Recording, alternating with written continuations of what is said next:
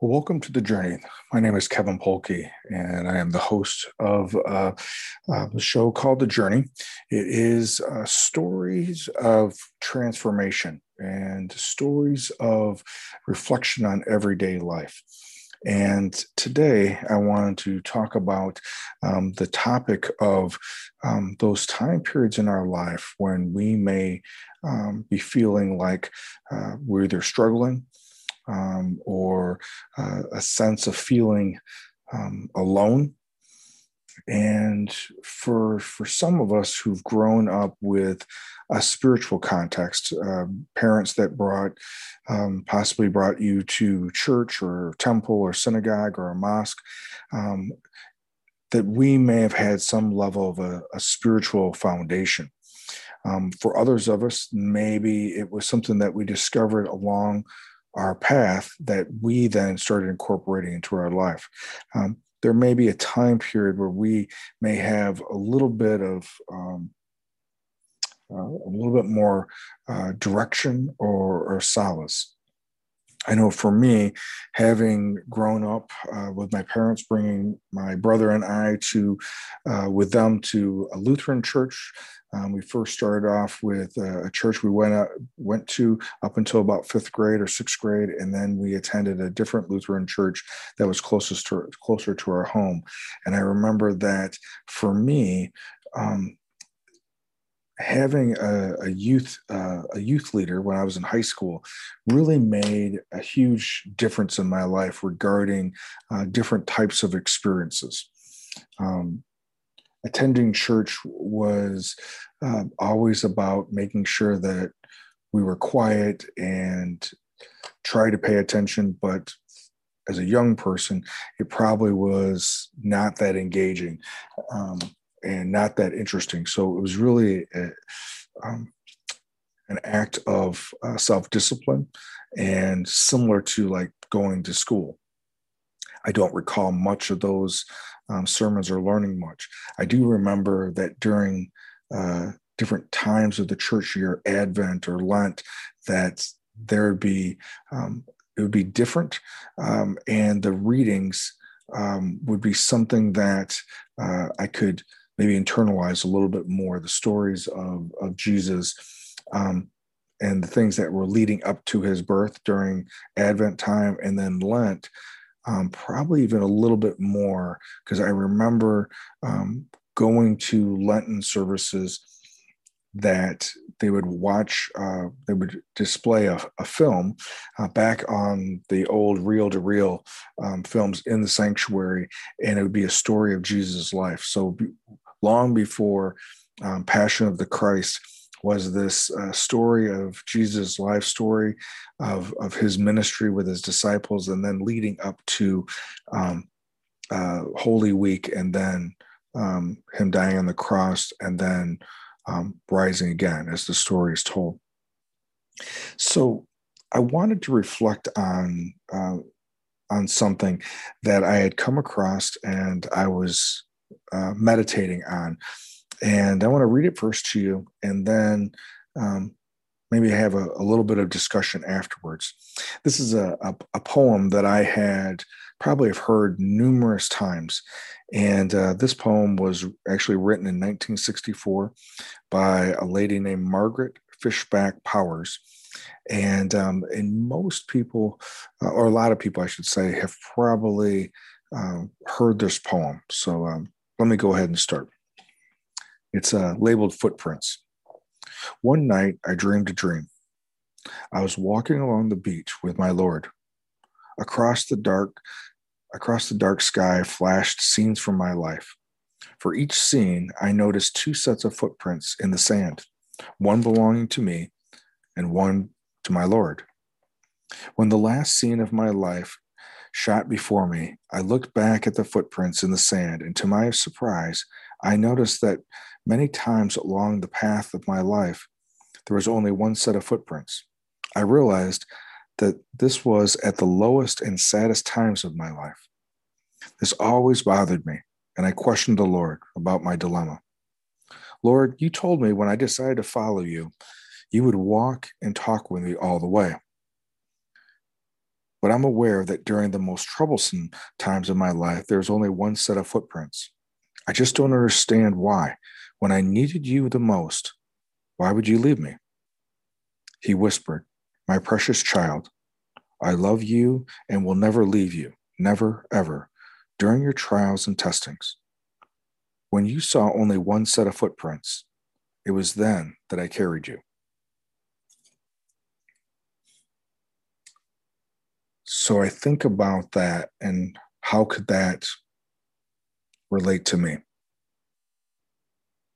Now, obviously, there's an aspect of the imagery of walking on a beach and the imagery of there being two sets of footprints. And then during this most troublesome time, when I think of God not being there, and for me, typically when that happens is that when I close myself off.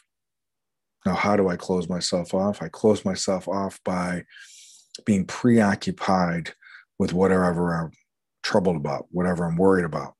I'm preoccupied with the idea that I either have to find some level of solution or somehow, if I think about it, that I will be able to find a way of minimizing the trouble.